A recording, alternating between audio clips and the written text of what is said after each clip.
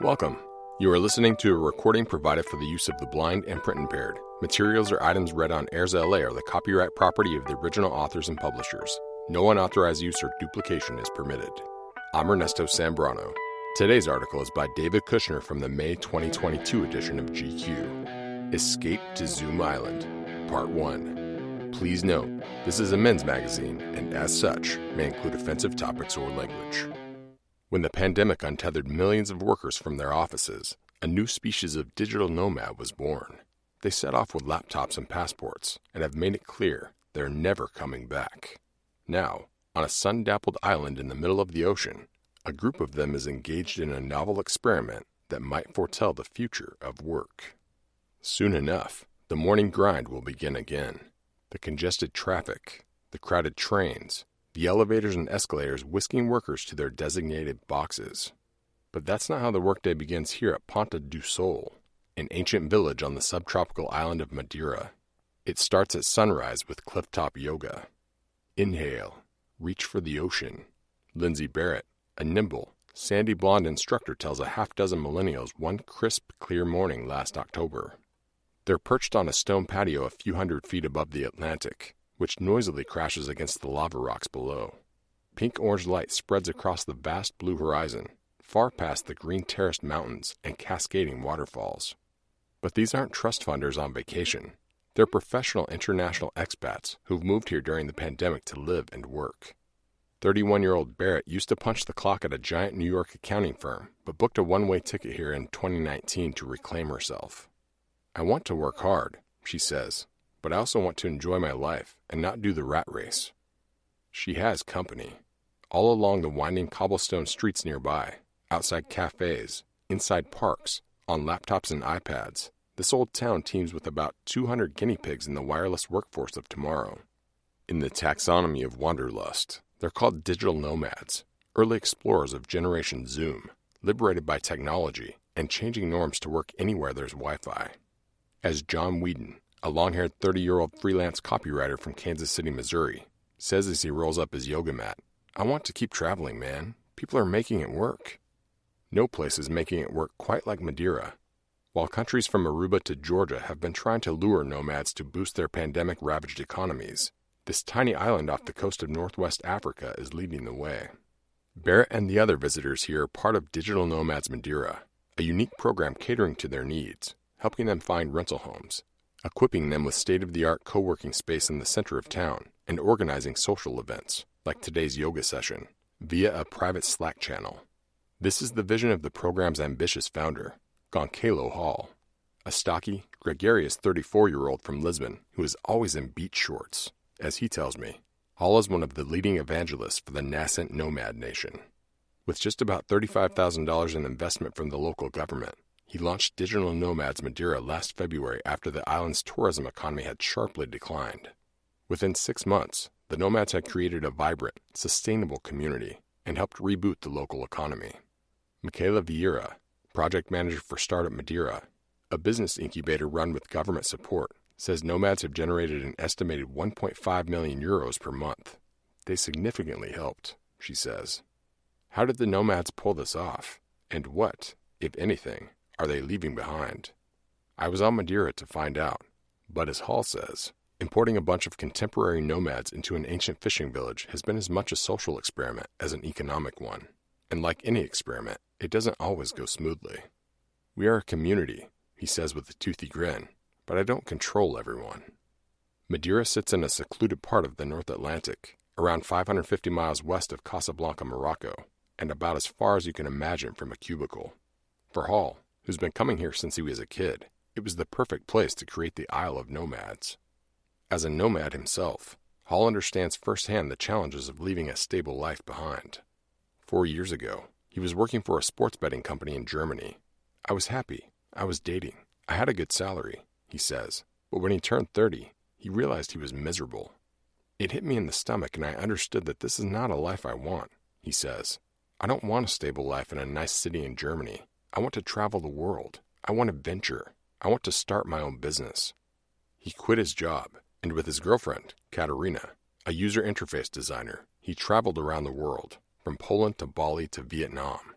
He became an early proponent of the nomadic lifestyle, launching his own podcast, Remote Work Movement Podcast, organizing conferences on remote work, and consulting with companies on how to embrace remote working.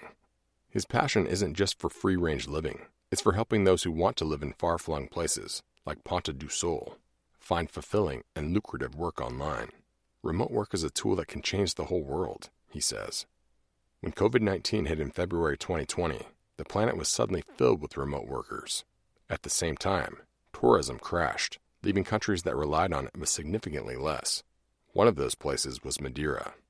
The island averaged about 1.5 million tourists a year prior to the pandemic. A massive portion of that tourism, which previously accounted for roughly 20% of the GDP, disappeared due to COVID. Like many lifelong residents, Marissa Freitas, owner of Ponta do Sol's popular Steak and Sun restaurant, feared the worst. I was thinking I was going to lose the restaurant, she tells me. Hall saw an opportunity to help people like Freitas. In September 2020, he pitched the Secretary of the Economy a plan. Bring in the nomads, who would support local businesses and perhaps inspire new ones. Our interest is in keeping the village strong, he says. The locals have to be the winners. After hearing Hall's pitch, Startup Madeira struck a deal to support and finance his plan to create what they called the world's first digital nomad village in Ponta do Sol. They had no idea what to expect. We were hoping for 500 applications total, says Vieira, but we started getting 200 applications per day.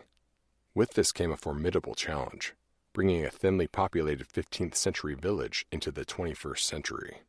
The first order of business was to find some place to convert into a co-working space.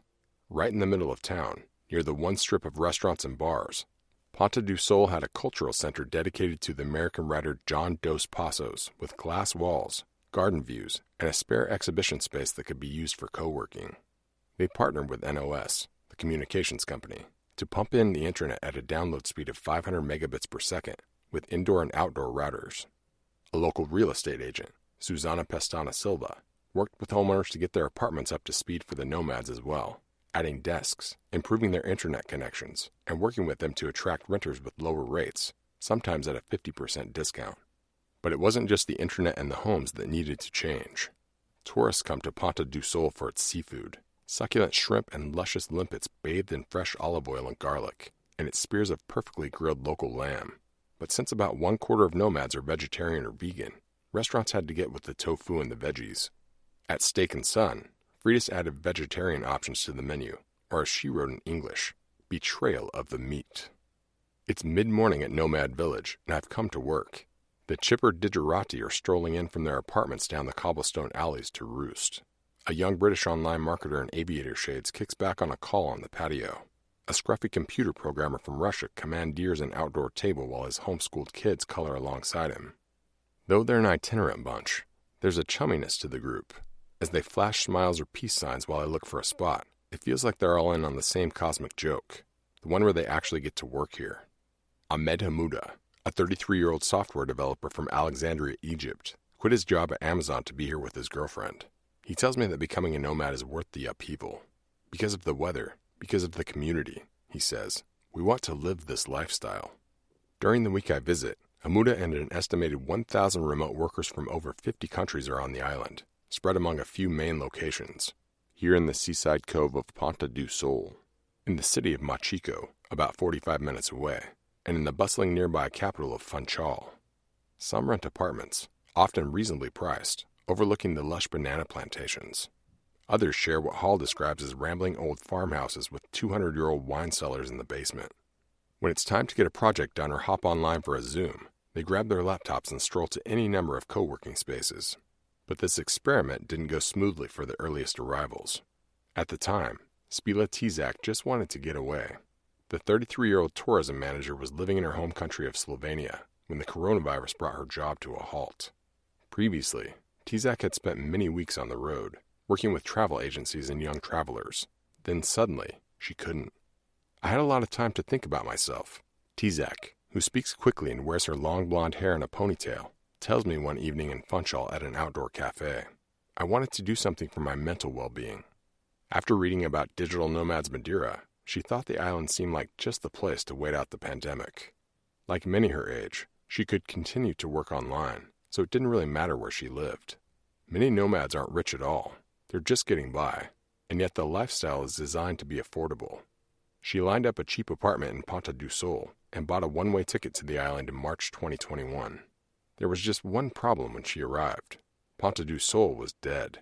It looked like a ghost village, she says. Despite the allure of working from an exotic place, there's no escaping the realities, learning the language, working across time zones, and perhaps most crucially, finding community.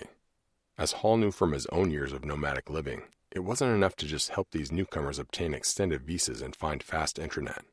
Community is the key, he says. It's why everybody else is completely failing at attracting digital nomads. They miss the most important thing, which is that nomads travel between communities, not between places. I travel because my people, my crowd, my friends, and my tribe is in that place, and I want to be with my tribe. So did the nomads who began arriving to the island in winter 2021. There's a couple of struggles that nomads have, and one of them is, how do I build community? Says Pamela Smit, a sustainability consultant from the Netherlands who came here last March. As Smit puts it, how do I not get lonely if everybody's always working hard and doing their own thing? Rather than leave the new arrivals to chance, Hall launched a Slack channel to serve as their networking hub. He talks about nurturing the community as if he's creating a thriving town in The Sims. Don't try to force it, he says. You have to create infrastructure, but you don't own it. You have to give the power to the nomads as soon as possible. Hall goosed things along by offering sunset hikes and afternoon swims, but eventually the newcomers took to the channel to organize their own activities. Before long, Hall says, nomads were managing the nomads. Merle Maccaben, a 24-year-old college student from Lübeck, Germany, served as the Ponta do Sol Nomads community manager until January of this year. She found they shared one common desire: personal development. It's an attribute that Hall discovered in entrepreneur Tim Ferriss's School of Life Hacking, and it was elemental to what inspired many of them to hit the road. They planned yoga, salsa lessons, musical jam sessions. I think all of us are seeking freedom and self-growth, Maccaben says. Jorge Freitas, a second-generation bartender at the Small House, one of the only bars on Ponta do Sol's main street, had a mixed reaction to the young, worldly visitors ordering shots of Jägermeister and thumbing through their phones. Some were good customers, while others were less well-behaved, and the town worried they could be bringing in COVID. To keep the virus from spreading, Madeira instituted a 7 p.m. workday curfew in January 2021, but some of the travelers broke it anyway, said Maccaben, which led police officers to admonish them. The locals' concerns proved right when in the spring, Hall says, one of the nomads came down with COVID, and 3 more cases followed. Nomads who had been in close contact with the infected decided to quarantine themselves. It was a very conscious decision to separate ourselves from the locals in order to not endanger them with infecting anyone, Maccaben says. But later, as cases waned, the nomads developed a new sense of purpose. We made the jump from wanting to separate in order to keep everyone safe to wanting to integrate, she goes on, because we're here in your home and we don't want to be a separate bubble. We wanted to make an impact, Tzak says. We want to give something back to this beautiful village. They started volunteering around town, leading beach cleanups, painting murals, and offering lessons to locals, like salsa classes taught by a nomad from Germany. Before long, Ponta do Sol started to feel alive again. Freitas, owner of Steak & Son, said that the nomads were instrumental to the restaurant's recovery. They are very, very good for us. I say, they're my angels. That brings us to the end of today's article, Escape to Zoom Island, Part 1. If you want to learn more about AIRSLA and the types of programs we offer, follow us by clicking on any of the social media links at the top of our web pages. If you like what you see or hear, please click the like button. This podcast is for the sole use of our blind, low vision, and print-impaired listeners. In and unauthorized use is prohibited. I'm Ernesto Zambrano, and I'll be back soon with another article. Thanks for listening.